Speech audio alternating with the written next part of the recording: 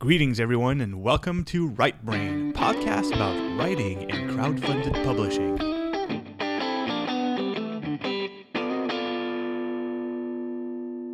Oh, yeah, people, it's Right Brain, that time of the week where you guys listen to myself, JF Dubow, author of Life Engineered, and Paul Inman, author of Ageless, yap about theoretically an hour long, but mostly usually an hour and a half about writing, the writing process, ink shares, crowdfunded publishing in general, and our lives. I'm Jeff Dubow. I'm the author of The Life Engineered, a book that just launched like days ago. This is why I sound so hyper, so maybe inebriated. And with me, might be the wine. It might be the wine. Shut up, Paul. I haven't introduced you yet. And with me is the voice that you just heard out of turn. Is my good friend and compadre Paul Inman, the author of Ageless. Paul, how are you doing? I'm doing awesome. I am glad that you have had some wine because it is a lot funnier for me. And for those of you listening out there, you missed the first 10 minutes. It was even better when we were doing our pre-show. It was even better. I'm just kidding. I'm doing well. I am so excited for you, JF, because The Life Engineered is now out there in the public. It is now getting reviews on Amazon and Goodreads, more, I should say, because it did have some already, but it's getting more reviews. And listen, on your launch day, you had more than 60 reviews. Is that correct? On launch day, at the end of launch day, I had 61 reviews. And Right now I'm sitting at 65, and it's great. It's a good number to have, because as I've learned, you want to be above the 50 mark, closest to the 70 mark, and obviously, hopefully above that. And it is difficult to get that many reviews. Like, even if you have a lot of friends, a lot of people that are supporting you, most people will not have read your book yet. So having that on launch day is important to, not necessarily for rankings, but mostly for some of the SEO stuff that goes behind the scene at Amazon. So you want to have that amount of reviews. And the problem is you can't just say, hey, review my book, whatever you think. You mostly want people to review your book if they liked it. So I'm very happy that I did that call to action and that people reacted appropriately and that I have that kind of reviews. I don't know what kind of impact it's going to have in the long term. I'm hoping for the best, but so far, so good. Well, like you said, you want to get, positive reviews to generate that kind of buzz about your book, especially on the launch day, because as you were saying, it helps get your book more visible on Amazon, for example. And the crazy thing is most every review that I have read about your book has been stellar. It has been fantastic. It has been even when people point out things, they're just minor little things, which has got to feel amazing for your first book. I mean, it's got to. By the way, everyone listening at home, this is a special episode. Today we're flushing the format. We are doing away with our normal stuff. We are welcoming JF back after a couple of weeks hiatus with his vacation and with his book launch. We decided between each other to have some extra time to get all that stuff worked out. And there are many, many, many awesome things we're going to talk about. But mostly, this is the JF show today. We're going to praise you. No, shut up, Paul. No, we're going to talk about a bunch of things. And I'm going to pretty much use maybe Paul as a sounding board to get his opinion about how things have developed. But I don't want it to be the JF show, because so many things have been a JF show recently. And I'm JF show. So JF show. Shut up, Paul.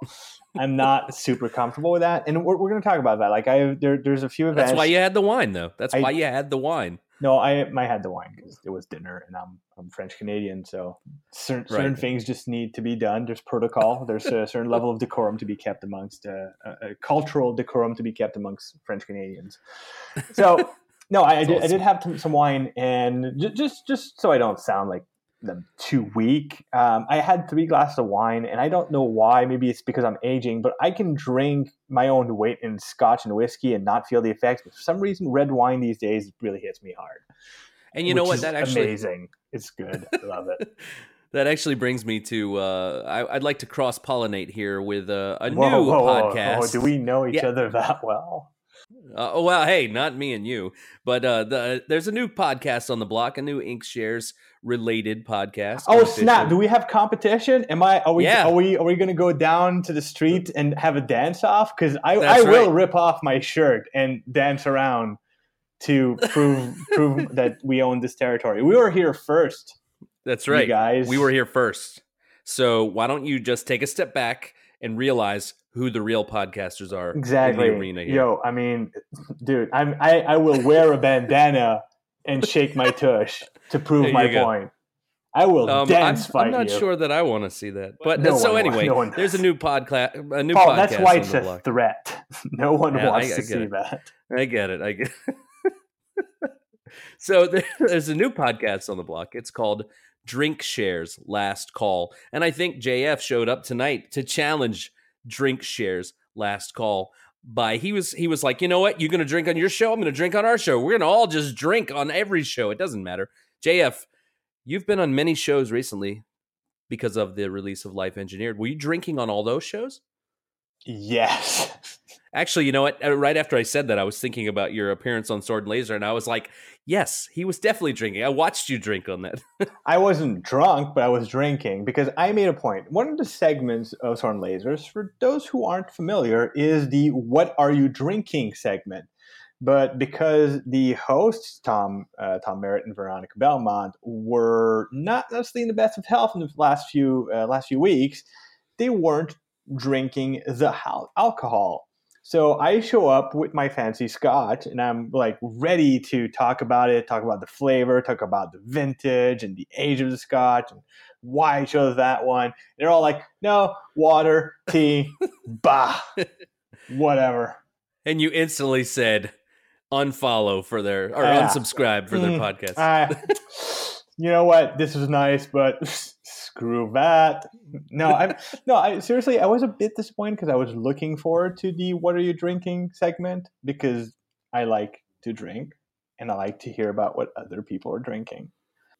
Well, yeah, I mean, I've listened to the Sword and Laser podcast and I enjoy that segment too. Mm-hmm. And, I saw you drinking it and I was like, oh yes, I think he's going to talk about this.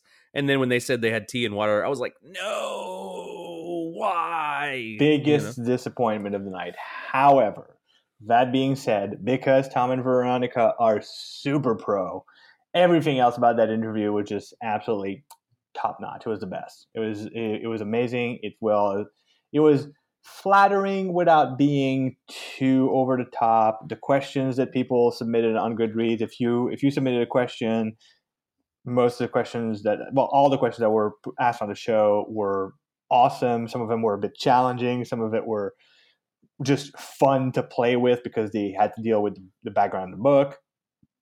All of it was amazing. It was a lot of fun. I wish it was a longer interview because it was so cool to do. But it's a half-hour interview and it's inserted into the show. And still, I don't know how it is to listen to, but to participate, the best. Well, I enjoyed watching it, and I actually was watching it with my wife, and we saw something that I don't know if those of you at home saw, and you can catch this on YouTube. I'm sure JF will probably link it. I wouldn't see why not. But Veronica, she lit up at one part. It was very interesting. If you don't know exactly what I'm talking about, there was a question. Well, a bit of background first. Okay. For those of you who don't follow Veronica Belmont, she does a lot of podcasts, but one particular one that she does that's relevant to this particular discussion is a podcast called Vaginal Fantasy, where she does with. Oh, I hate this because I'm going to screw up. I'm going to forget one of the hosts, but she does it. It's a podcast that she co-hosts with Felicia Day, Bonnie Burton, and I was going to say the same thing about Felicia Day. I don't know. Bonnie Burton makes me laugh so much. She's great, people. I was lucky enough to be on a Sci-Fi Geeks Club episode with her, and it was the best. Oh, fantastic. And I love that always show. Forget the name of the fourth host on Vaginal Fantasy, and I feel super bad because I know she's someone that's super awesome. But anyways, and it's basically a book club, but about more risque books, shall we say? yeah, we shall say that. Yes. Well, the name sort of explains it. So back last summer, I was on Sword and Laser on their panel for Nerdtacular, and the question was asked about the potential of. Well, I brought up the idea of having one of my books on Final Fantasy, and the question was, well, is there any robot hanky panky? And the answer is no. The Life Engineered has no robot intercourse. Spoiler for those of you that are a little behind. I'm sorry. However, someone did ask the question. What's her name? Something Weston. Yeah, Kara Weston from Drink Shares, The Enemy. Yeah. The other podcast that we just want to step on and kick. Yes, exactly. The competition. Anyway, she asked this very cool, very in-depth question about the relationship between the characters and basically the robots in the world of Life Engineered, and asked the question like, is there the potential for romantic or platonic love, or even something more advanced between the characters? And being that I'm working on the sequel for Life Engineered right now, one of the things that I have been sort of toying with is whether or not this kind of relationship or a relationship between the characters could go in that direction. And the answer ended up being yes. And when answering the question to that, my opinion is that Veronica's eyes kind of lit up, got that little glint of something special in. Dude, there is no opinion. That's what I'm saying. Go back and watch the video, those of you at home who have not yet, and you can see. I don't want to use the term bulge, but I mean that may have happened.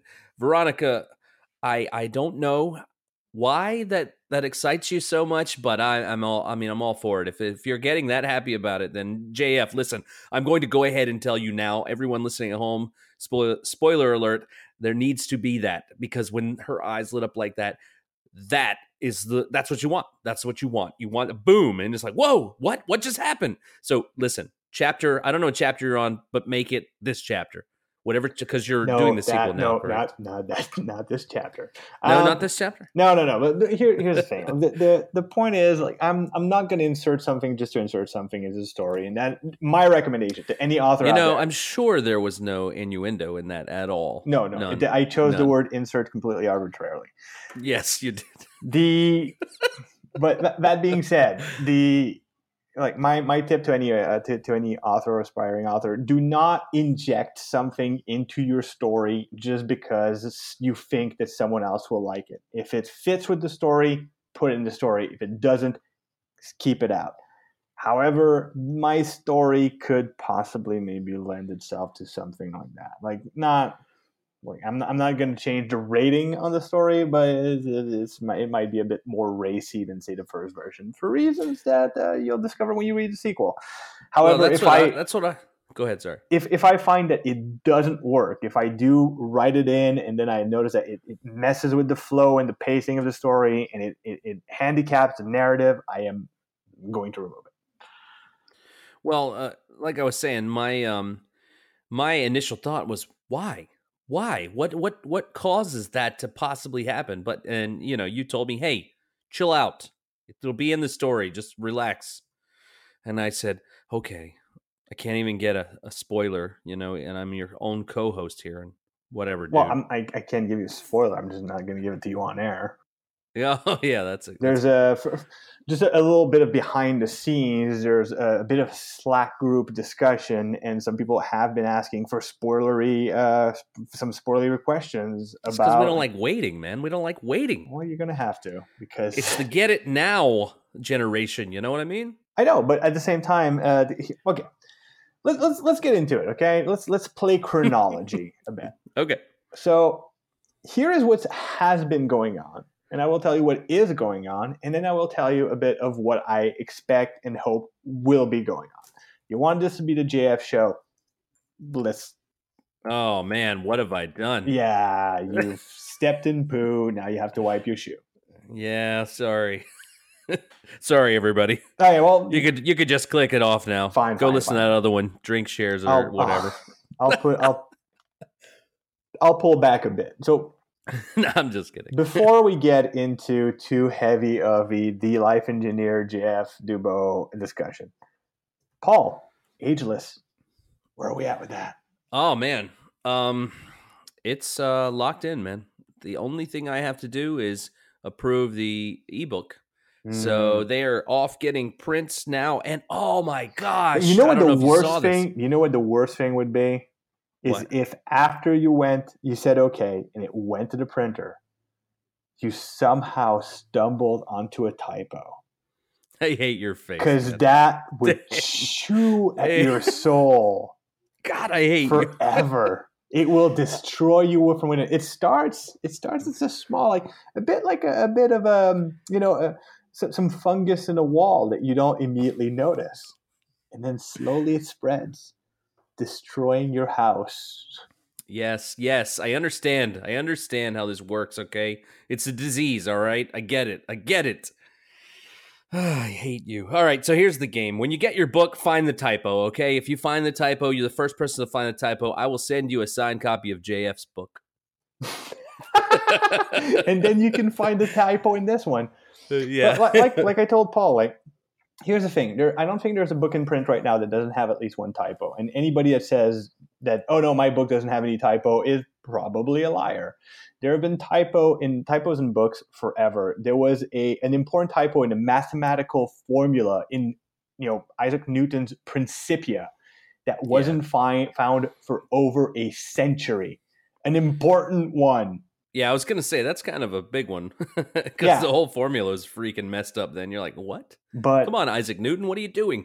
It's not his fault. But that's the thing. Like, it's just, you've got to remember, like, a typo is an unintentional error. It's a mistype. It's usually, in general, it doesn't interfere with the flow of the story. Sometimes you'll have some elitist prick that can't drink his tea without having his pinky finger stinking out. That's going to say, oh, well, having these two consonants reversed totally took me out of the story. I couldn't continue. And that guy can burn in hell because he's not important. But most of the masses, they'll run it across a typo. And since most people read words as entire symbols, not in a syllable by syllable. Yeah, because here's another thing. If you're reading words one syllable at a time, you're in grade 3. If you're reading words as... You shouldn't be reading my book then. Exactly. It might be a bit complex for you. But if you're reading words like at an adult level, when you're reading each word, usually they come out as just symbol. You'll see the word important, and the word important is a symbol. Even if you reverse 2 letters in it, you won't technically notice because of how adults read. Well, JF, here's the problem with your theory there. My typo is more of a sentence structure error. It's not just a word. It's not just a reverse of letter. Does it change the nature of the story? Well, see, here's the thing. Is it a place it's where... not is it where a character says, I love you, and it should say, I do not love you, or I don't love you? If it's not something like that, you highlight it, make a note of it. When there's a reprint, get it fixed. Until then, don't worry about it. That that guy on that other podcast that we don't want to talk about, Joe. So he said something really cool. He was like, man, it just makes it, a collector's item when the next edition comes out. I said, yeah, I like this. I like this story. I like it. So, but it's out. It's printing now. And the best thing happened, dude. This was the craziest best thing. In our Slack group that we may or may not be a part of.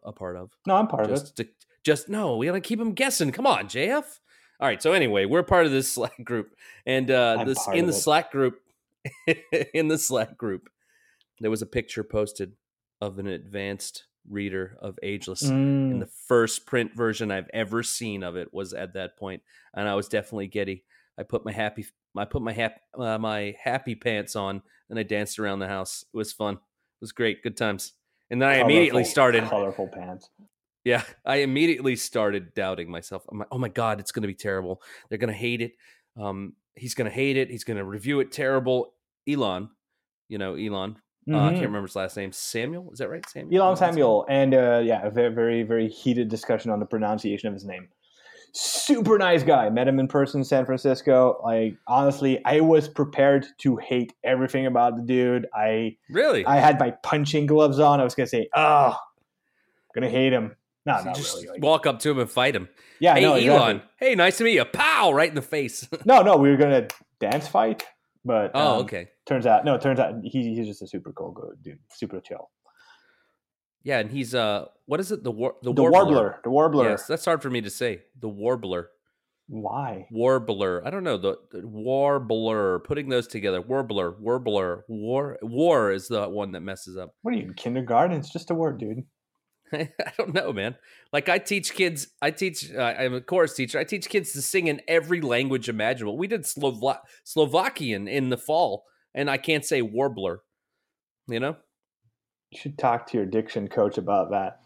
I should. So anyway, no, I have a review on the Warbler for Life Engineered, and if the review that you get is anything like I'm going to get, review. It's going to be fair and very constructive criticism. Like Elon didn't just write positive, flowery, nice things. Like he wrote a very positive review, picking out and highlighting the good parts of the book, but he does go into some of the stuff like, I thought this and this could have been better, and I thought these things could be improved. And that, to me, as a writer, as an artist, is incredibly important because... Absolutely, I agree. Like having a review that just says it's the best book ever is good because it usually looks good on ego stroking. Yeah, it's good for the ego. It looks good on ratings, good for SEO. Having a review that just said it's bad for reasons I am too busy to disclose, useless, absolutely useless. Yes, absolutely. Because I can't learn from that. I can't go into that and say, oh yes, okay, these are the points I can improve. But someone who will say, this is what's good, do more of this. This is what's bad, do less of that. That is gold. These are perfect reviews, and I've had several of those in the past week. I to be honest, here's what I've been doing. Like reviews like Elon's, I go through it, and any part I go, relevant comment, I will pick it out, copy and paste it into a document. That's so that idea. I can go back, and when I'm going to be done writing the sequel to Life Engineered, I will reread all these comments and make sure that anything positive I've done as much as possible made sure that it was in the sequel, and anything negative that I'm not repeating into the sequel. Exactly. That is what I call improving oneself. It's a new thing. Yeah, I hope it catches on. You are like an innovator. I know. It's amazing. I'm going to patent it. Yeah. I'm going to call it learning. Oh man, that's a fancy word there. Let me write that down. Yeah. Learning. I think I spelled it wrong though, because I'm terrible at spelling. I don't know how you are at spelling, but like when I was writing Ageless, right? Every time I looked up at this from my hands, because I'm a terrible typer too. So I'm looking at my fingers going hunt and peck, blip, blip, blip, blip, blip, and I look up and 15 words are spelled wrong in a row. And I'm like, well, whatever. I'll fix that later. I am the worst. No, I mean, absolutely. You're absolutely right. You should, when you're writing, you should concentrate on getting your story and your pacing right the first time, and anything like it's so easy to correct, grammar and things like that after the facts compared to correcting plot after the fact. Like I'm an excellent typer, except my left pinky is paralyzed, which leads for some very colorful typos once in a while. I'm going to get deep here. I'm going to go in for the emotional. Is that from the accident that you had? Absolutely. It's basically okay. if you want to know, like the thing is, the pinky itself should not be paralyzed, but there's a wound. My landing point when I had the accident, because I kind of flew a bit in the air. When I landed on the asphalt, I landed on my left wrist, and there is a severe abrasion wound there, and there was a point fracture on the cubital bone. But when it healed over the tendon that controls that allows independent control over the left pinky. So because that tendon is now paralyzed, it's being held by the bone that healed over it. The pinky moves in tandem with the ring finger on that hand. See. So it still moves, but it doesn't move independently very well. Okay. It's weird. It's fun. If you don't know about the accident, then you should go back and listen to some of the old episodes because we covered it there, and I'm not covering it again, JF, because this is the JF show. But I'll be unhappy if you're crying by the end of it. Well, tears of sadness, tears of joy, though. No. So JF, this week has been crazy for you. By the way, how was the? I'm all over the place. How was the cruise? Because, you were talking about working on the Life Engineered sequel. The cruise, I hear that you maybe spent some time working on it while you were relaxing on a cruise ship.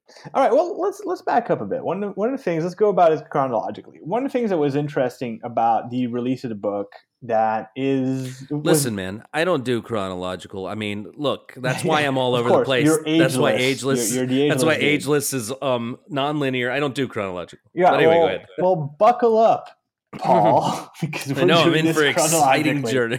I'm trying to keep this, somewhat coherent for the listener. So chronologically, I feel like I've been drinking wine now. I'm infectious. Yeah. I'm getting less drunk as you're getting more drunk. Somehow through the internet, only through the magic of the internet. Yes. So here's the thing. Sorry. One of the things that was interesting, like everybody that publishes a book or is trying to get a book published has sort of a preconceived notion of what they expect the chain of event to be. And there is a lot of surprises in store for anybody that's going through this. Like for starters, when I first submitted my manuscript to Inkshares, my first thought was, I'm done, which is not true. But no. when looking at the release date, you think of this release date as being this one singular event, this singularity where everything happens all at once. And very quickly, you discover that, hey, that's not exactly the case, because that's not how delivery chains function. That's not how a supply chain works, especially not for a small, a first-time author working with a still relatively small publisher. So, whereas if you're Stephen King or J.K. Rowling, you can very easily put pressure on a bookstore or a distributor to say, you can have my book in your warehouse, but you cannot put it on shelf until that exact date, and they have to follow that because you have clout. You have the power to put pressure on these retailers to not release your product early. When you're me, you have no control over this. So when Amazon gets the physical books in their warehouse, and they have an order for it, they ship it. Like, they don't care what I think. I don't have that kind of pressure. I don't have that kind of influence on them. So as far as they're concerned, they see a client that's willing to give them money for a product. They have an untested product that someone's willing to buy. They're not going to hold it until the official release date if they already have it in stock. And that's fine. But what that does mean is that between pre-orders already shipping weeks early to the supporters, Amazon already shipping to whoever is putting in orders, and anybody else, any other giveaways are happening, the release date that for me was March 1st becomes ceremonial at best. Right. So you kind of have sort of like a soft opening. Exactly. It's still an important date because that's the date that you want people to start sending in their reviews. It's still the date that on Amazon the digital versions are going to become available. So there's still a lot of things there. But by the time you reach that release date, a lot of things already happened, which made my life a lot more complicated. And this is where the cruise comes in. Okay. I was wondering when we were going to get there because cruises are fun. So cruises are amazing. Anybody, here's my little history on cruises. When I was first approached with the idea of going on a cruise, it was by my then wife, who said, hey, we should go on a cruise. And I said, oh, honey, I'm not retired. What would I do on a cruise? And then she said, you poor dumb man. You have no idea what you're talking about. So she introduced me to the world of cruises and she basically demonstrated very clearly, if you go on a cruise, it doesn't matter if you're 12 or 80, you can find things to enjoy yourself. If you go on a cruise and you're not enjoying yourself, you clearly are making an effort to be boring. And so we went on a cruise, we got married on a cruise, and cruises are probably the best kind of vacation I can think of.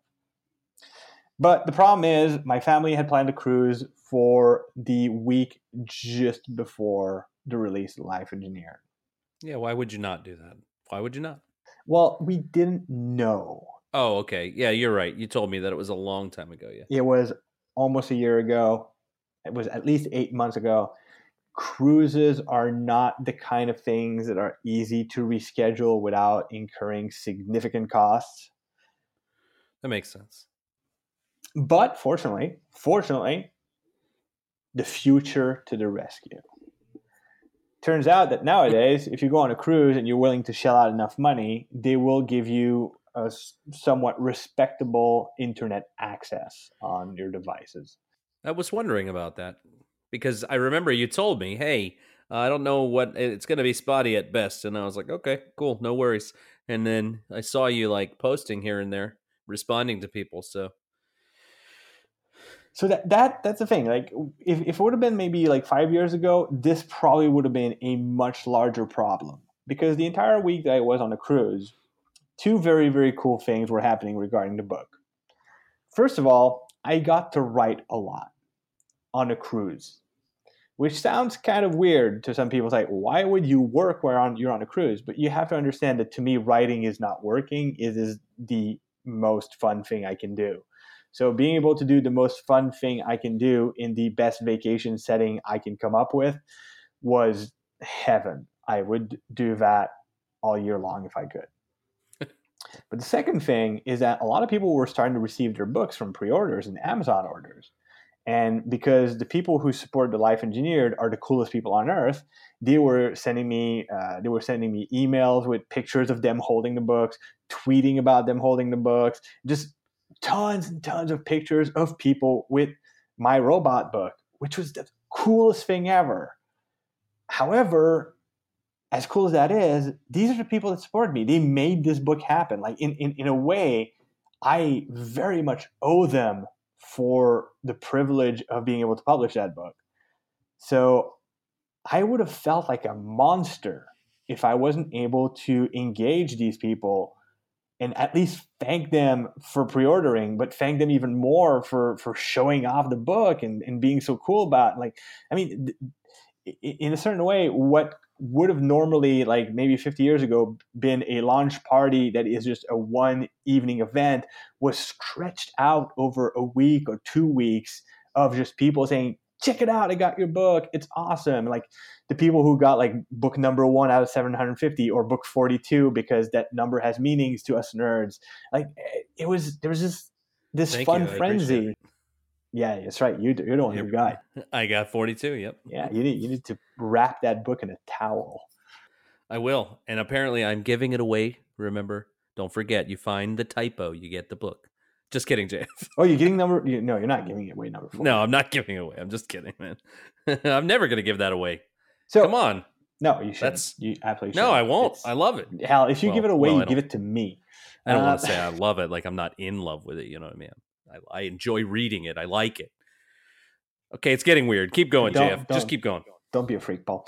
But the thing is, like, you have all these people showing excitement for your product. Like, you want to join in that excitement. And I was super glad to be able to do that because of where technology is at. Being able to, for a quote unquote reasonable price, being able to engage with these people.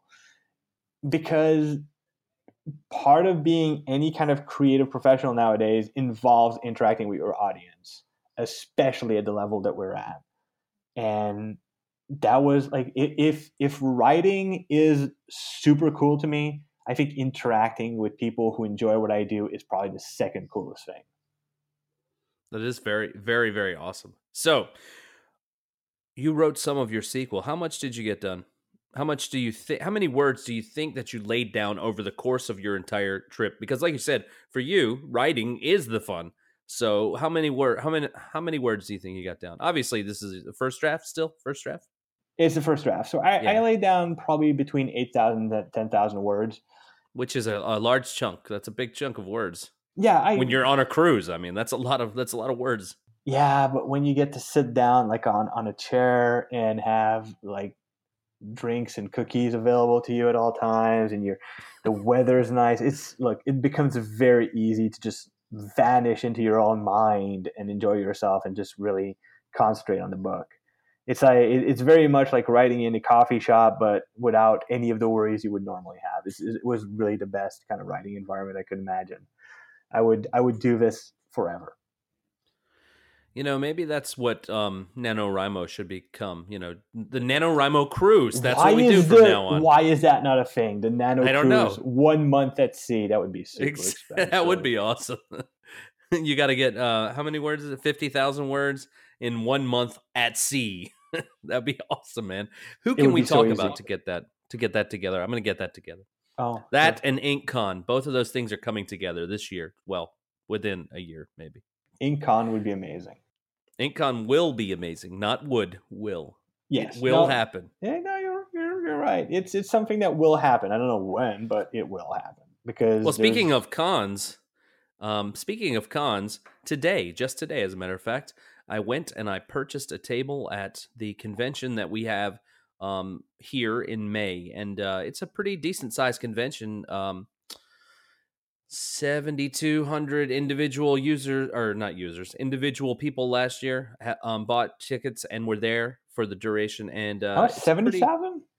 7,200. Oh, okay, sorry. Yes, it's not on the level of that is a huge con. Okay, but for what this is, that's a pretty decent number. I mean, it's packed. They had to actually upgrade their space, which was already a huge space in the convention center here in Myrtle Beach, and I'm excited. I got a table, and Derek is actually going to be coming to Myrtle Beach because he lives reasonably close, So he's going to come up, and we're going to share the table, and we're going to have good times. So it's going to be pretty awesome. I'm very jealous of Derek to be able to go down there. It sounds like a good time. May, I don't remember, but it's after my book comes out. And after his book comes out, too. Yes, speaking of his book, and we're all over the place, but speaking of his book, I don't know if you noticed this, but the ebook is now available for download. Yeah, well, Paul, that wouldn't matter to me if I hadn't already read Asteroid Made Out of Dragons, but... Oh, no! That's right, I saw that. Someone kind of sent me a copy so I could, have a look at it and maybe give my comments, because, I'm really important things and stuff. Yeah. I'm a big deal. You're a big deal now that your book is out. You're a big deal. Not a big deal. So this week was... it's good. It's good. Asteroid Made Out of Dragons is real good. Yes, in fact, there is a quote from you in it, or on it. I'm not really sure. I don't know. Definitely something. Yes, in fact, I will read it to you. And this is actually kind of interesting to me. So since you're talking about it, I'm actually going to open it up here because I've already downloaded it. If you haven't downloaded it, please do so. And the funny thing seriously, is, okay. No, can I take a moment? Okay, if you're listening to this and you have the opportunity to download Asteroid Made Out of Dragon, stop reading whatever else you're reading. Put it aside. Immediately read Asteroid Made Out of Dragon so that on the release date of that book, you can immediately go review it on Amazon and Goodreads. That you don't go to, when Derek asks you, hey, can you review my book? That your answer isn't, I'm not done reading it yet. Your answer needs to be, yes, Derek, I've read it. Here's my review, because that is super important to an author. It's super important to increase not their sales, but their visibility, which eventually leads to sales. But you need to do that. So you can read The Expanse or the Twilight Saga or whatever the hell you guys are reading later. Read his book. So while I agree with you, JF, I will say this. If you are reading An Unattractive Vampire, don't stop reading that one, because Jim's release date is actually before Derek's. So that's true. Finish that one. Yeah, because that's actually where I am. I'm about, I don't know exactly, 12 chapters maybe into An Unattractive Vampire. Wait, so far, it's how good, come man. I don't have that? You should. I got the actual physical copy too. What? Yeah, what's today? Yesterday, 2 days ago. 2 days ago, I got it. So anyway, you do have a quote in here, a little bit of praise. I'm not going to read your quote, but I'm going to read blah, blah, blah. You thought it was good. Derek, it was good. He said that, okay? But anyway, this is the best part, in my opinion. J.F. Dubeau, author of The Life Engineered and co-host of Right Brain Podcast. That is amazing to me. I was like, what? Oh, That's wait. funny. They put that? Oh, They put that. I kind of asked them not to. Wow, what a jerk. I'm kidding, right? Yeah. No, I mean, that's funny. That's really fun. I was like, wow. If I can pull back the curtain on this a bit, like just to give people, like the whole point of Right Brain is that we talk about like sort of the meat and potatoes and the how the sausage is made of these things.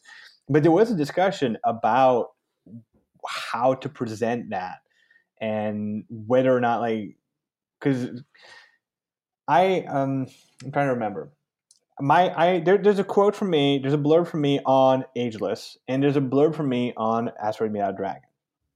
And originally, it was mentioned we should put for the blurb on Ageless to say J.F. Dubeau, author of Life Engineered and co-host of Right Brain. And really, I did not know this. Then we went back and forth, and I said, Paul is also on Right Brain, so that kind of makes it sound weird and self-serving.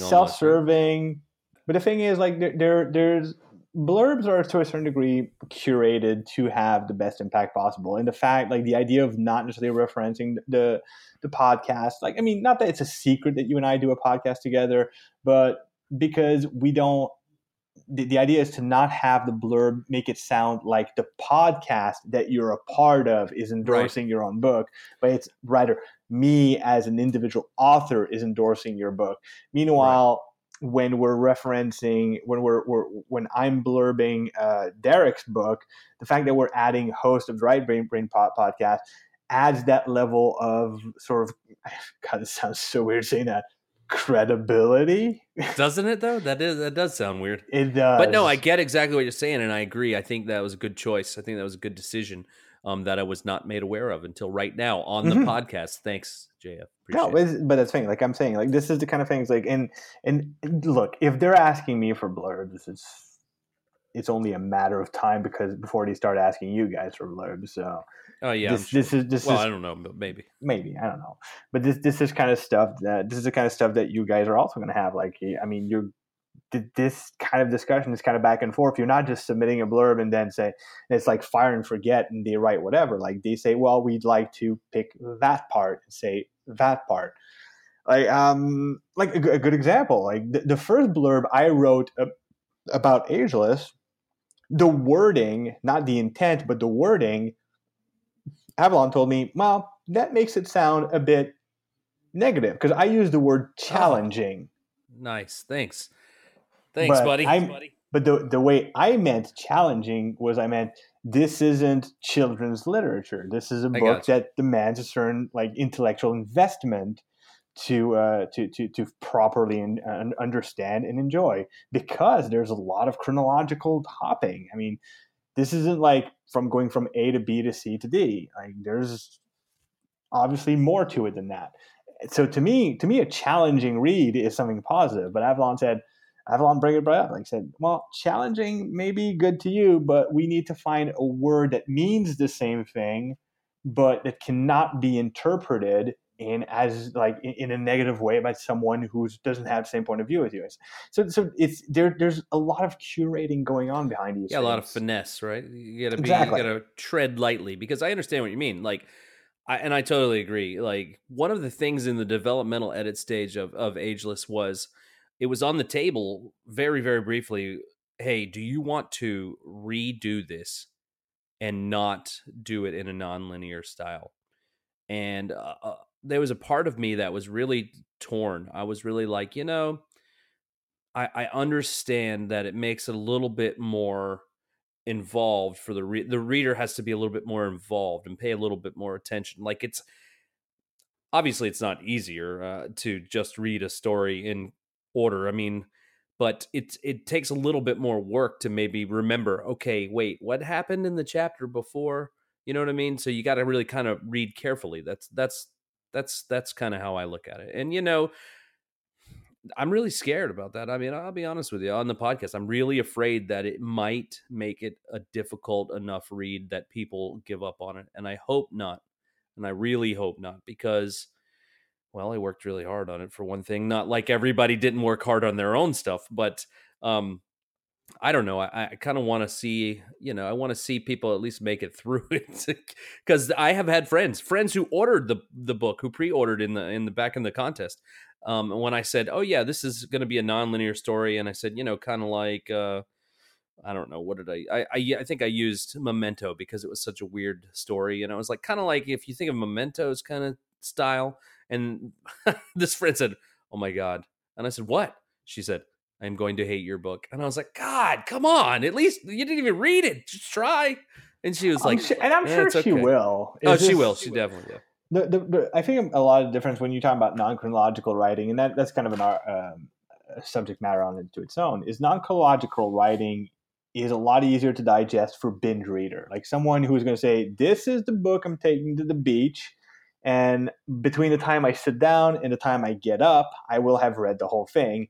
Non-linear chronology is not a problem because you're eating the entire meal at once.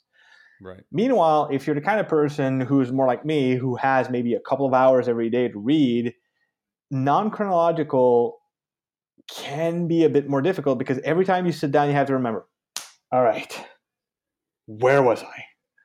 And sort of fix yourself into the weird narrative that nonlinear chronology provides. I'm fine with it because I like this kind of stuff. But other people that are casual readers like that may have a harder time. Right, and I agree with you, and that's kind of what I said when I was writing it. I'm like, this is what I enjoy. I like to think, not that people who don't like that stuff don't like to think, but I enjoy the unraveling, the unwrapping. That's what I like. You know what I mean? Trying to figure it out. I like that. That's why I wrote it like this. Ultimately, it came down to, in my developmental edit, I was like, you know what? I feel like the nonlinear element is as much a character as the characters. So I decided that I would, I honestly started rewriting it, and it was just a lot of rearranging, really, more of the thing. And I just didn't feel like it was I didn't feel like it flowed as well. Obviously, I could have asked for plenty of more time to completely do a rewrite, and I was like, no, I just feel like it's a part of the story this way. You know what I mean? When you lived with something for so long, change is difficult. That doesn't mean that I didn't change. There was a lot of stuff that changed a lot. So I think it would be important for us in a future episode, maybe next episode, to talk about the different kind of sort of intellectual baggage between different narratives. Because when I think of Ageless and I think of Life Engineered, like I consider Ageless to be sort of a more challenging read because of those elements that we just talked about. Meanwhile, I don't think The Life Engineered is a challenging read. It's fairly linear. It's first person point of view. It's a fairly easy read. But I don't think Life Engineered is less of an intellectual buffet than Ageless. I don't disagree. But in a different way. Because exactly. Where Ageless kind of forces you to twist your mind to be able to follow more complex threads that Life Engineered doesn't have. Life Engineered is more a kind of book that will introduce concepts that will sort of invite you to close the book for a second and go, that's messed up, yo. And think about these things. I did that about 12 times. And that's what I was looking for. That's the kind of thing that I would have been very reluctant to abandon. But these are large subjects that we can talk about. I would rather keep talking about me. Well, not me. Exactly. Yes. Well, let's get back to The Life Engineered. So this week has been pretty amazing. This past week has been pretty amazing week for you, including your first ever really challenging kind of author, like maybe a meet and greet, although you probably knew most of those people, I would think, right? Mm-hmm. And you had to face one of your fears, which we've talked about here on the podcast before. You had to do a live reading. In fact, you know what? Why don't you just tell us all about your experience having your launch party? Because, I was there, sort of. Yes. Kind of. All right. So let me unwrap this one because there's a lot of things going around. The thing is about a book, you kind of want to have a launch party. No matter how small or big it ends up being, you sort of need this milestone event. So I wanted to organize a launch party, and to me, everything about this, and I've said it on a podcast before, was very alien. All of it was different. It's not something I'm used to do. I'm not used to organizing events on my own. I'm not used to being the center of attention of these kind of events, in the sense that never have I done that. Like I don't like birthday parties for that kind of thing. I don't like to be interesting. Like I don't like people showing up for me because it weirds me out. It's this weird self-esteem, if anything, an anxiety thing. So, but unfortunately, this is very much the same way I keep telling people, don't hide behind a pen name. Like we're no longer in that world. We're in a world where people want to know as much about the creator as they want to know about their creations. Don't try to avoid interacting with your audience. As much as I like telling people that, at some point I have to speak those words in the mirror and go, JF, you're no longer in a world where you cannot have this kind of event. You can't avoid being that person because it is part and parcel of what you're trying to do as far as your writing career is concerned. So bite the bullet, do the event. Maybe it's going to be a success, maybe it's going to be a flop, but do the goddamn event. So I shopped around. I found this very cute, very tiny little bookstore here in Montreal called Argo Bookshop.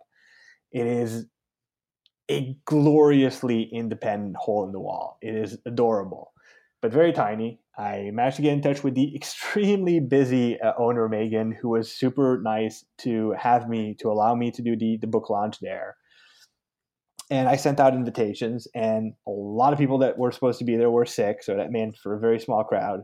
I'm lucky enough to have a very supportive family. Like my parents helped. Like a lot of the stuff I didn't really have time to deal with, like getting food for the event. My mom took care of it because she's a food fiend, so she helped organize that and get stuff for that, and bring alcohol. And so we eventually we ended up having this very small event with 11 live people, mostly people that I knew, that I had at least met online, if not in person before, and also a small contingent of online participants, including one Paul Inman. And this was, I'm going to say this was my launch gift from Kara Weston, who organized that. She's much awesome. Yeah, very much behind my back. But it allowed. Oh, you didn't know? You didn't know? Very last minute. Like I cool. know she coordinated with another one of my friends from Montreal, Christopher Huang. I'm massacring his last name. I'm sorry, Chris, but yeah, she coordinated with him. Guy too. He's how to say, he's one of my favorite Montreal weirdos. He's the definition of an eccentric. So, which makes him all the cooler. So, all of this was organized. Meanwhile, all while I was still managing a lot of these social media aspects of the book launch, because the party happened on March 3rd. The books were launched on March 1st. So I was still dealing with a bit of the aftermath of my Sword and Laser interview, still trying to prompt as many people to go leave reviews on Amazon, and dealing with all of that while other people were assisting me managing the actual launch party. Launch party lasted, these are thankfully, I guess, relatively short events, like an hour and a half, 2 hours. The way we did it, we had a bit of meet and greet where we chatted, and other people were trying to do tech support to make sure that the hangout that you guys were in was working, which was a bit of an issue. I'll try to be a bit more involved, because I think if I had used my own computer, my own stuff, I would have been better able to solve some of those problems faster. Oh, dude, we were okay. We were hanging out with you. You remember how it was when we did the, you guys hung out amongst yourself. Yeah, we were fine. We just wanted to be supportive, And so. Dude, it's hard for me to express how appreciative I am and grateful I am for that, because it does make a difference. Because as much as the people that are there, and some of them are also fellow authors, but having the people that are even more involved in the Inkshare community and the ecosystem, people like Hugh and Kara, who are really into it, and actually having some people from Inkshare like Avalon, and I think Jeremy was also on the call. And in fact, all the guys and girls from Inkshares, they called in for not super long, but 10 minutes or so. That was right in the like middle of all the issues. So they were like, okay, well, they waved at me, and but that's they the thing, like, it doesn't take much for you to go, okay, these people care enough to have at least tried to be there, and that makes a difference. Exactly. That's what support's all about. So we had a bit of a meet and greet with that, ate some cheese, ate some brownies and all their pastries. That was fun. Drank some dessert wine. And then at some point in the evening, because it's something I sort of need to get used to, I did a reading from my book. And it was the perfect environment for it. Because as uncomfortable as the idea of reading from my own book is to me, I was in a very supportive, comfortable environment to do that for the first time. Now, make no mistake, I am super comfortable talking in front of a crowd. 200 people, 2,000 people, 2 million people, I don't care. You could put the world in front of me and put me on a stage, and I have no problem chatting. I'm very comfortable behind a microphone in front of a crowd, except if I am reading my own work. I can't do that in front of a mirror, let alone a crowd. So here's the thing. Like I actually did say, okay, I asked people, do you guys want me to read from the book? And those bastards all said yes unanimously. So sat down and I read from the book. I read the prologue, as was recommended by one Kara Weston. I asked her, like, what do you think? Like, you've read the book. You seem to have liked it. What should I read? So she's the one who said you should read the prologue because it doesn't reveal too much of the story. It's very introductory. It's very light. It's very short. Do that. Very good suggestion on her part. That's what I did. Very glad I did. And I hate to say it, but it wasn't that bad. I didn't enjoy it, but I think I can do this now. But you didn't die either. Exactly. Hey, I just have one question about the reading. Just one. Go ahead. Did you hear Joe's little boy? Who didn't? Oh no, that is awesome. Sorry, Joe. We were you couldn't see us because you were reading, but we're on there like waving our hands and like going mute yourself. It was awesome. It was funny.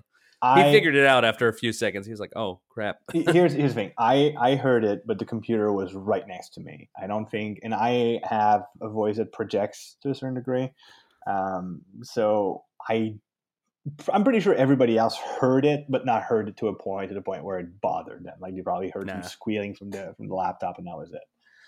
Yeah, no, it was good.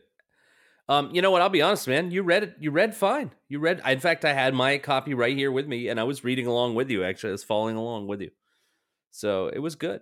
I was enjoying it. It is weird to read your own stuff. It doesn't feel natural at all, and it's like a lot of various things that, like, I'm going to get a bit psychological here. A lot of people say, I'm not comfortable with X, so I'm never going to do X, and I should never be forced, or no one should try to convince me to do it. And I hate to say it, but that is not the correct approach. It's a comfortable approach, but it's not the right approach, because one of our qualities as human beings is that we're very adaptable. And the way memory and experience works is that you're always going to be comparing what you're doing with the worst version of that.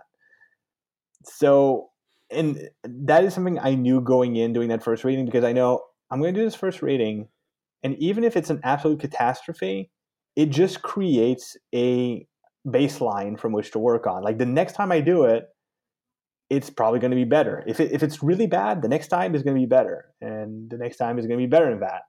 That's how experience works. And I need to gain that experience, because if writing is something I want to do for a living, if I'm going to be writing more books, these are things that are going to happen more frequently, and they're going to happen over and over again. And I need to get over myself, and I need to get somewhat maybe not happy doing it, but at least comfortable. So I bit the freaking bullet and did it. And it was great. It was great. We had a great time in the hangout. Becky Lieber was there, and Craig, people I have not met yet. So I was happy to Craig see Monroe. Is that his? I can't remember his last name. I'm sorry, Craig. Yes, I think so. I just don't remember.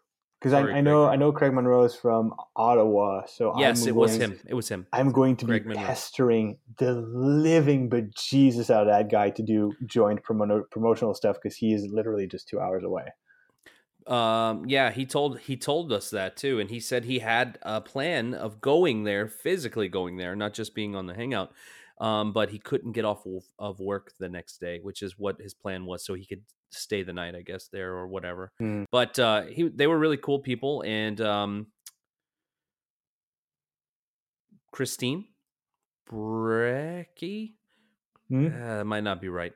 I am so sorry. I butcher names. I am bad with names. I think that's one of the biggest disappointments because I immediately noticed when Christopher showed me like who was on the hangout, like I recognized like mousing over the various attendants.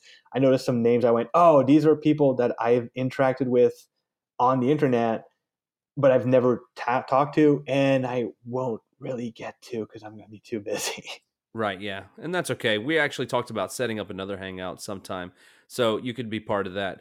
The cool thing, one of the cool things about all this and having your release date is that this week you've done some major promotion things. You've been posting in Twitter and on Facebook and in the group for The Life Engineered, and all these different types of interviews, more or less, I guess is what they are. Or appearances is maybe a better way to put it. Why don't you run down a couple of those, and talk to us briefly, because we're already at an hour, but briefly, talk about your experiences with getting to interact with these other podcasts, or what did you do no, that was a couple of weeks ago. Never mind. But you still did that where you were, were on the SF Signal. I couldn't think what it was called. Sorry. Yeah. So one of the things I did, I don't know if I managed to talk about this. I might not have talked about this on this podcast, but one of the things I wanted to do is I wanted to publish something on SF Signal or any other platform to help promote the book launch. And one of the things I did was I wrote a short story that is set in the universe of The Life Engineered, but serves as kind of a spoiler-free prequel to it. By the way, if I can interrupt, and I know I've done that a lot, but I will. It's also your podcast, Paul. You can. I know, but I just want to say that short story is fantastic. If you haven't read it, really go read it, because it's a great little introduction into the world. And like JF said, it's pretty spoiler free, but it's really right in there. And I had just finished writing my review that same day that you posted it, or that they posted it. And I was like, yes, this is awesome. I'm right back in here. I just left and now I'm back. And it felt good. I think the biggest compliment that I've had about this short story is someone saying, well, when's the next short story? To which I answered, nice. I don't know. I thought the idea of putting out a short story was interesting because a few of the podcasts I listen to a lot of podcasts that are not necessarily writing related specifically, but are about the creative process and how to reach an audience. Because that is the most difficult part. My philosophy towards the internet is that no matter what you're doing, there's someone somewhere who wants to consume that. You may think, no one wants to hear about what I'm doing. That is statistically almost impossible. There is someone on the internet who wants to read whatever you're doing. The problem is finding them and getting them to at least give you a chance.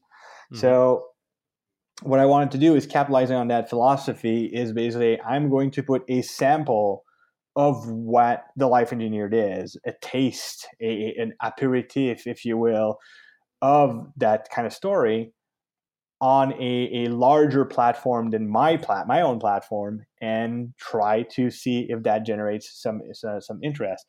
And one of the cool things about being a writer or being any kind of content creator is that when you're creating content, nothing is lost. That short story was released on exclusivity on SF Signal, but that doesn't mean that later on I can't include it as a supplementary material in, say, the next book, or make an anthology of short story. I still have ownership of that, and I can still redistribute it in other ways. So nothing is lost. It's worth doing these things. Obviously, you finish your book before you start doing the short stories that you add as promotion for the book.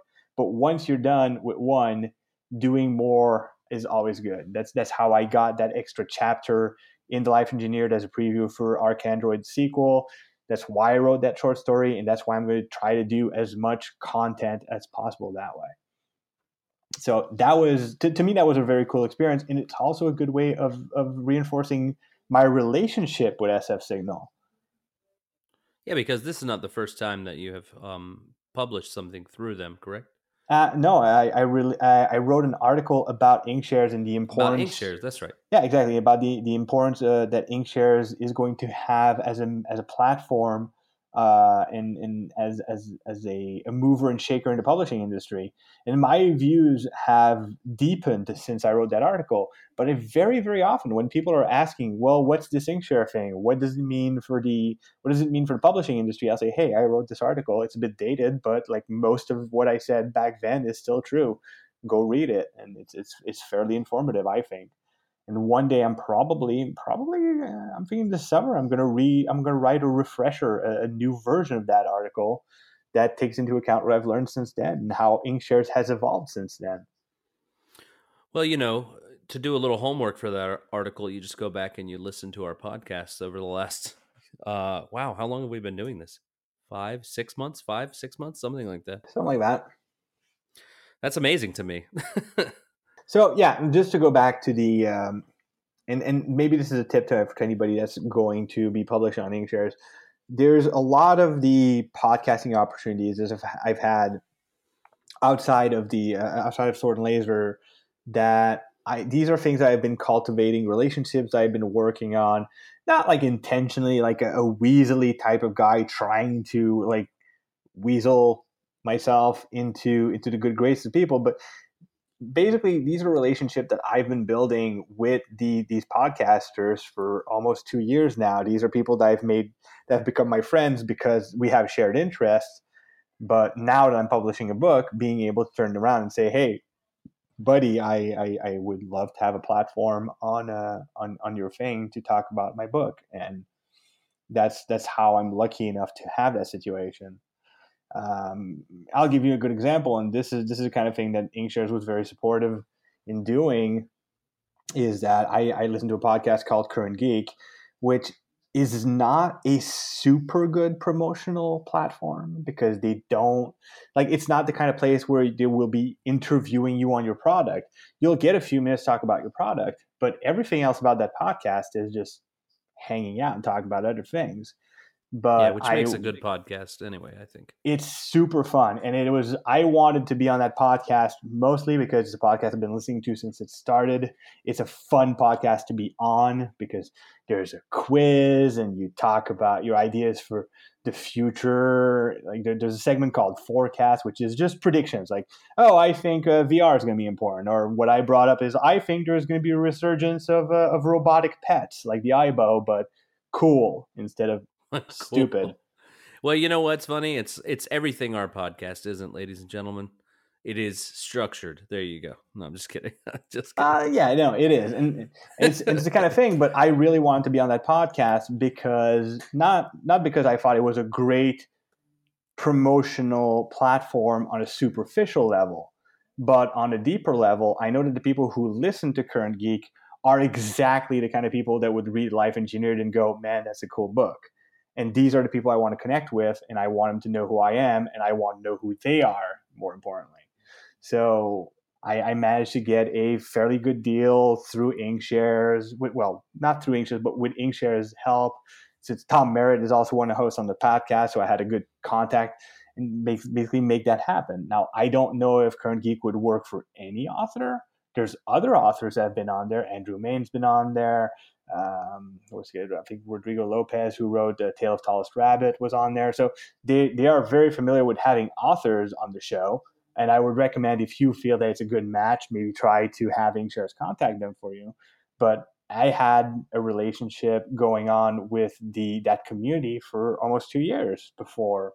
So if you're going to be releasing a book, make sure that you're not, you're not just a lurker. Like, know what's available to you, what works for you, what speaks to your crowd, to your people, and make sure that that once you get to the point where, okay, I need to get on these podcasts, you're not a stranger. You're not a stranger to these people. That you're a known quantity. Good tip. Also get some experience behind a microphone. It's super useful. Yeah. Yep. Because it's good because nobody wants to hear you talk like this when you're on a podcast. And then... or my favorite, like, hey, tell us about your book.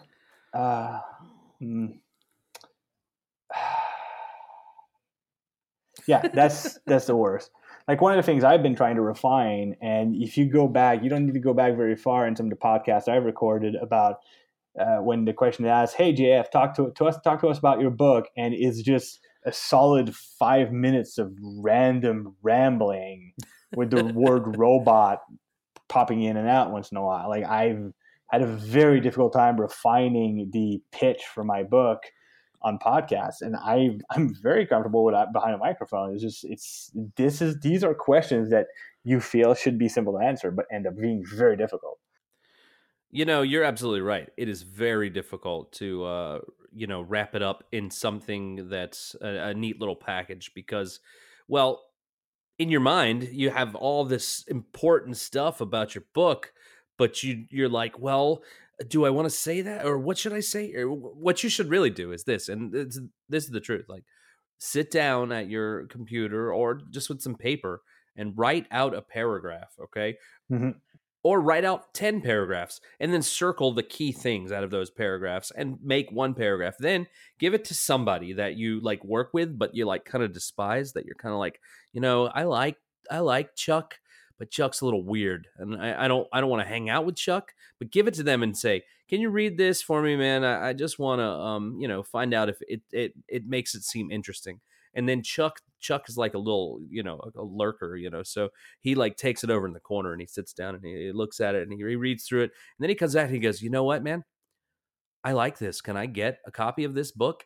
And then that's you go, no, Chuck, because you suck, man. And then you just walk away. Boom, exactly. Chuck, you suck. Exactly. Oh, man, Chuck's then the Chuck, worst. I know. Then Chuck is the worst. But then Chuck kills your family, but, Whoa.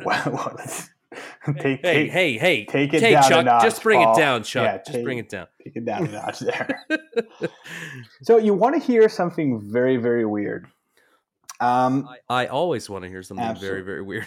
So I'm kind of getting to the tail end of what I know so far to be the initial promotional or media blitz for The Life Engineered. Like, I don't have a book tour. Like, I'm not a big deal enough for that kind of stuff. But like, I've had most of the interviews I had scheduled are pretty much behind me. And the weird thing is that now I'm very split personality about how to feel about it.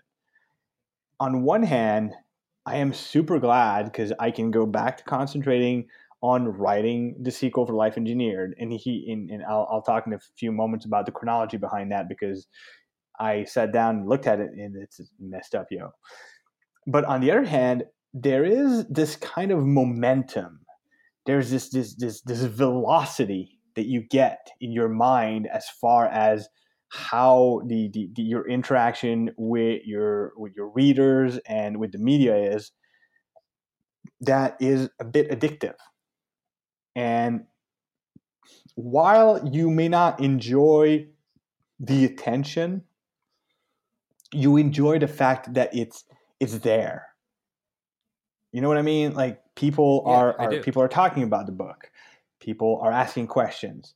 And when you get to the end of that initial blitz, it feels like there's this void, this absence, because now who's going to talk about the book? So what you're really trying to say is you're addicted. No. what I'm saying, you're having withdrawal, man. Withdrawal symptoms. What I'm saying is that there is this weird dichotomy between being super glad that it's kind of winding down and being a bit afraid that the wind down means that somehow people are going to stop talking about your book, which strangely enough, like if I actually take a step back and look at the actual background noise about the book, reviews aren't piling in as fast as they were because most of the people that have already read it reviewed it, and the people that are going to potentially review it are still reading it. So there's going to be more reviews. I'm fine with that. But it still feels like it feels like, when you've been to a party and there's a lot of noise and you go, all right, screw this, and you walk out and it feels too quiet, even if you're like walking out in the middle of downtown, It's a bunch of cars, there's supposed to be a lot of noise, but it feels quiet because of the contrast. That's it. That's the feeling. Good description. So let me close down. We're already at an hour, 15 minutes. I don't want to draw this on too long. I have been sick of talking about myself for an hour now, but I want to talk about the chronology of what I have coming up because some of it is relevant maybe to listeners. So Life Engineered has funded. It won the contest it was in way more than it was supposed to. And then there was a huge chunk of months of product development, marketing, edition. Then it went to print, signed copies. It was sent to, galley copies were sent, pre-order copies were sent, release date happened. We had a party a couple of days ago. Now I am at a point where the book is just mostly me reacting to what's going to happen. So I need to work on other things. So here's what my plan is so far. Let's remember, very few plans survive engagement with the enemy. So this is prone to change. But that's what I'm looking at. So this would be good to come back and listen to in like 6 months or a year. Yeah, and see how freaking off the rails it went. So right now, not unlike this podcast. Absolutely. So right now, my plan is I am about 80% done with ArchAndroid, the sequel to the Life Engineered. This is the first draft. I want to finish writing this first draft, set it aside, so that it can sort of rest and ferment while I work on something else. I'm also about 50% done with another book that is, I've got a working title for it, but it is a book I'm working on for the Ed Greenwood group, and it's basically steampunk with some werewolves thrown in. It's a fun book. I want to finish my initial manuscript for that so I can put that one to dormancy, and then go back to doing a reread and rewrite of my first draft of of ArchAndroid, so I can send to beta readers. My plan is that right now, currently, I am. For those who might not know, I already have another book funding on Inkshares. It is missing, I think, 275 pre-orders to get full publication, which is what I'm aiming for. And I will be starting now, since I'm not necessarily pushing actively to promote Life Engineered, I'm going to be switching that energy to actively promoting pre-orders for A God in the Shed. So that's going to be my project. Now, for those asking, yeah, but what about the sequel? Well, I'm not going to start funding a sequel until I'm done funding A God in the Shed and until I have a palatable first draft that I can start using to do the promotion. So the way it looks right now, I'm probably going to need another month to finish my draft. Or what I'm giving myself is until God in the Shed is funded in about 2 months, that's when I want to be done with my first draft of ArchAndroid. Then there's going to be probably another 2 months where I'm going to keep things a bit quiet so I'm not just going from one pre-sale to another. I'm going to keep that a bit quiet and finish doing the rewrite for ArchAndroid. And then I am going to start the campaign for the sequel to The Life Engineered in what will be roughly 4 months. So anybody that's waiting for that, 4 months.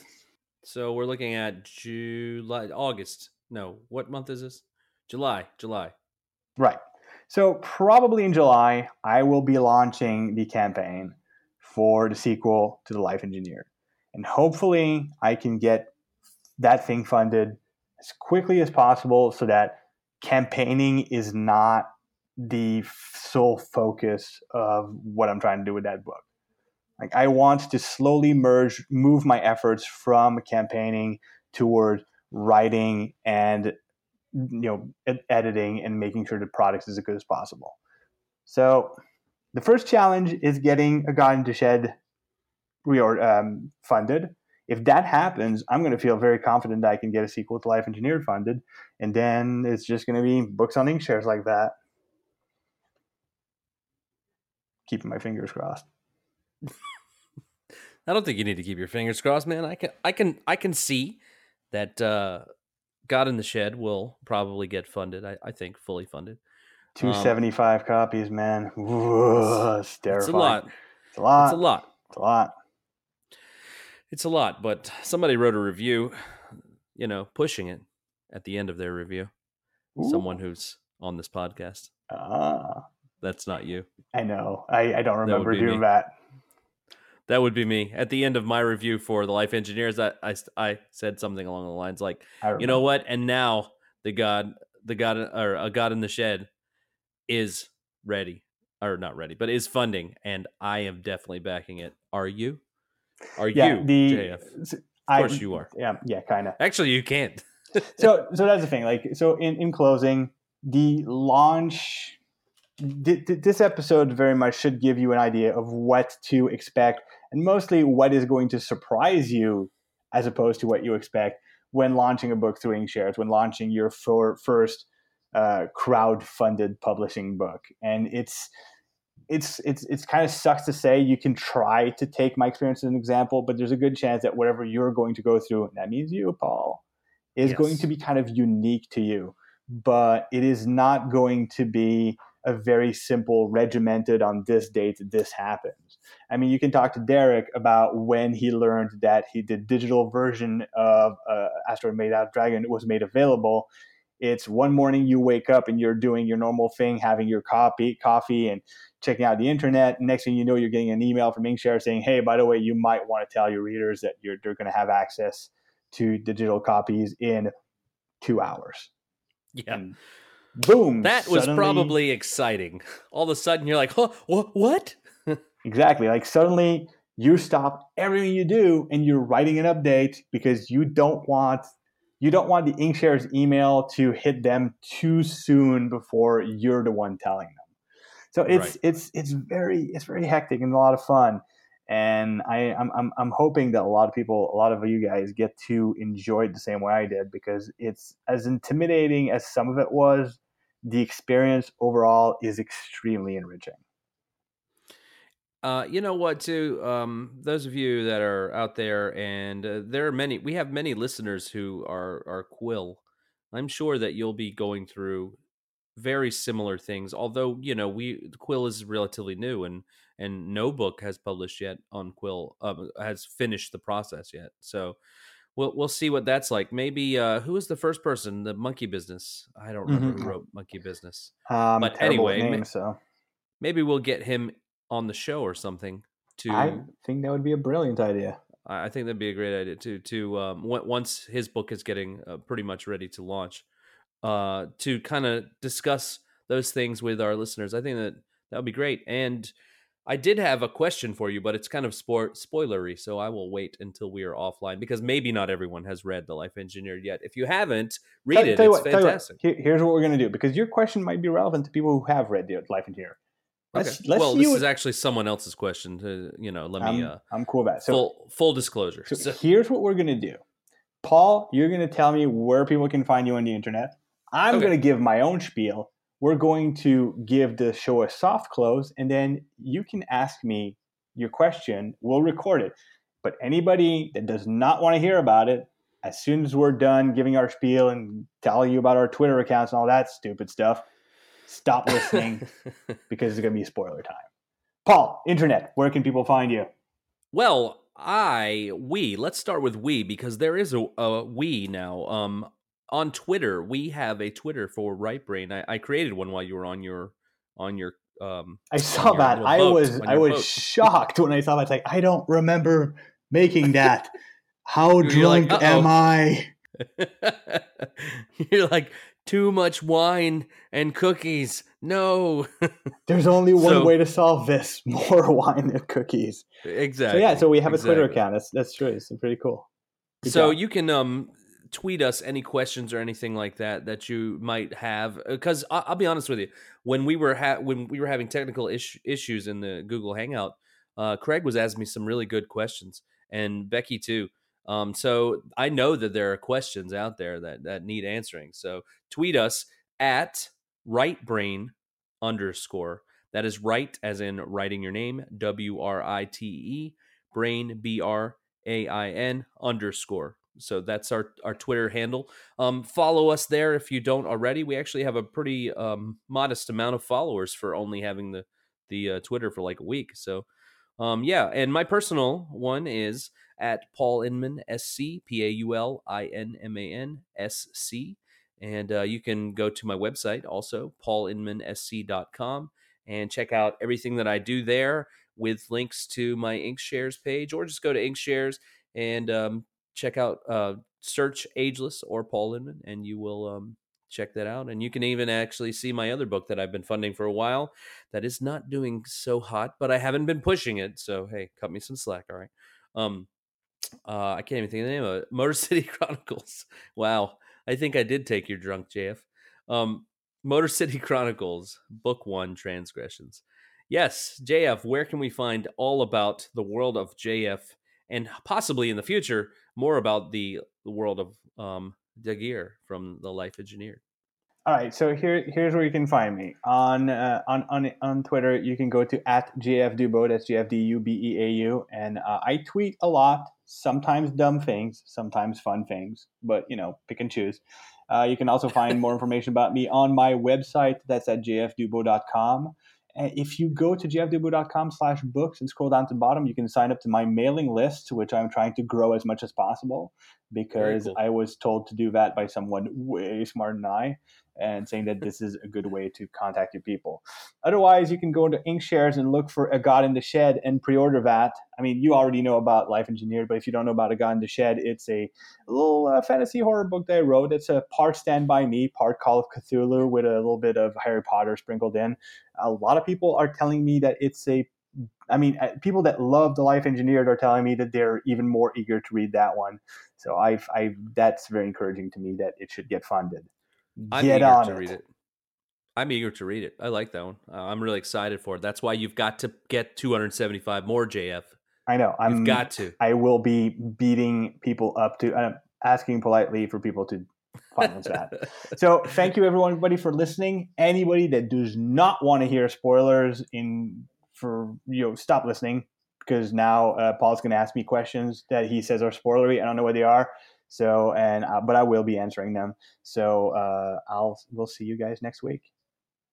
Thank you. Okay. Yes. Thank you.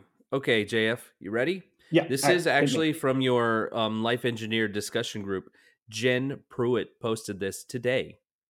Jen Pruitt. I don't know who that is, but Jen Pruitt says, I know who that is. I know who Jen is, and she's super cool. She's one of these extremely encouraging people, and I can't believe I didn't see that question pass on my own.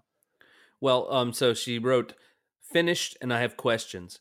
And so then she wrote spoilery, so I'll put it in the comments. So I immediately went to the comments because I wanted to read the question. And she asked really good questions, and I really want to know these answers too. So hit me, and I will make sure I will make sure that Jen listens to this episode so that she can get the answers to her question. Okay. It says, is Daguerre the main, by the way, am I saying it correctly or pretty much correctly? Daguerre? Yeah, it's basically the proper spelling is Dagr.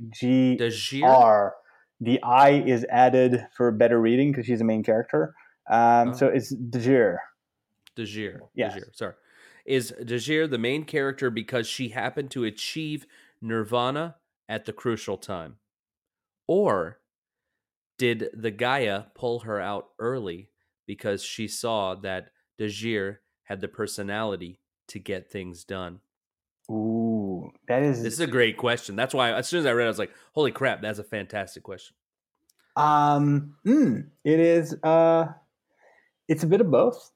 Basically, the thing is, every Gaia is dealing with rough over a few billion personalities at the same time, because they're running this huge simulation, and it's not like in, say, the Matrix, where only a few people are the ones or whatever. Like, you don't have that kind of dichotomy. Every personality in a nursery has the potential to reach what's called nirvana, which is basically a state where where a personality is sufficiently refined to be pulled out of nursery and put into a Chepek body. So, but because there's just so many of these personalities to choose from, Yggdrasil picked the personality that was closest to what she needed at the time. And the thing is, it's not like nirvana is a state of mind that you reach and like you hit that moment and suddenly everything changes. It's kind of a spectrum, if you will. So she picked someone that was as close as possible. Now, the question whether certain Gaias are stricter about who they pick and some might be looser about who they pick is a bit fluid. Each Gaia has its own personality, so some of them might interpret things differently. But Dajir, as opposed to Orvindil, wasn't picked out of nursery flawed. She is much more functional, closer to what I would say an ideal Chepek should be. But she was chosen specifically because she has that kind of personality where she is curious enough to try to find answers, and also caring enough that she does not will not ignore another creature in need. That's a good answer, man. I think that's a great question, and I actually I love that question. the moment when I can't pronounce his name. Evan, what is it? The quote unquote villain? Orvindil. Orvindil, yes. The Morning Star. Yes. When we first found out that there was a malfunction because of coming out too early of the nursery. Being born too nursery. Thank you. I was blanking out. Being born too early. I was very. I got that question right in my mind immediately. I was like, I wonder. And then as I moved on through the book, that kind of slipped to the back of my mind, and I kind of forgot that that's one thing that I was wondering. But I mean, potentially, there's a lot that you could do with that. So I don't want to know more than what you just said, but I do. But I don't. You know what I mean? No, I know exactly what you mean. This is the kind of thing that's it's a hard thing to do as a writer. About reading books is when you want to know more because you want the curiosity to be satisfied, but at the same time you don't want the surprises to be ruined. Like this kind of balance is the best. That's right. So that was it. I mean, if you're still listening, thanks for listening, and we will be getting back onto our normal schedule, hopefully. Yes, we will. I see no reason not to. So I guess we'll see you again. I apologize for what I did worries, to man. our schedule. No worries. This is what it is. So definitely come back in about a week and check out another episode of Right Brain, which we're getting close to the 20s, JF. Close to the 20s. That is terrifying. Late teens here. Late teens. Mm-hmm. So have a great week, and we'll see you next time. Cheers, guys.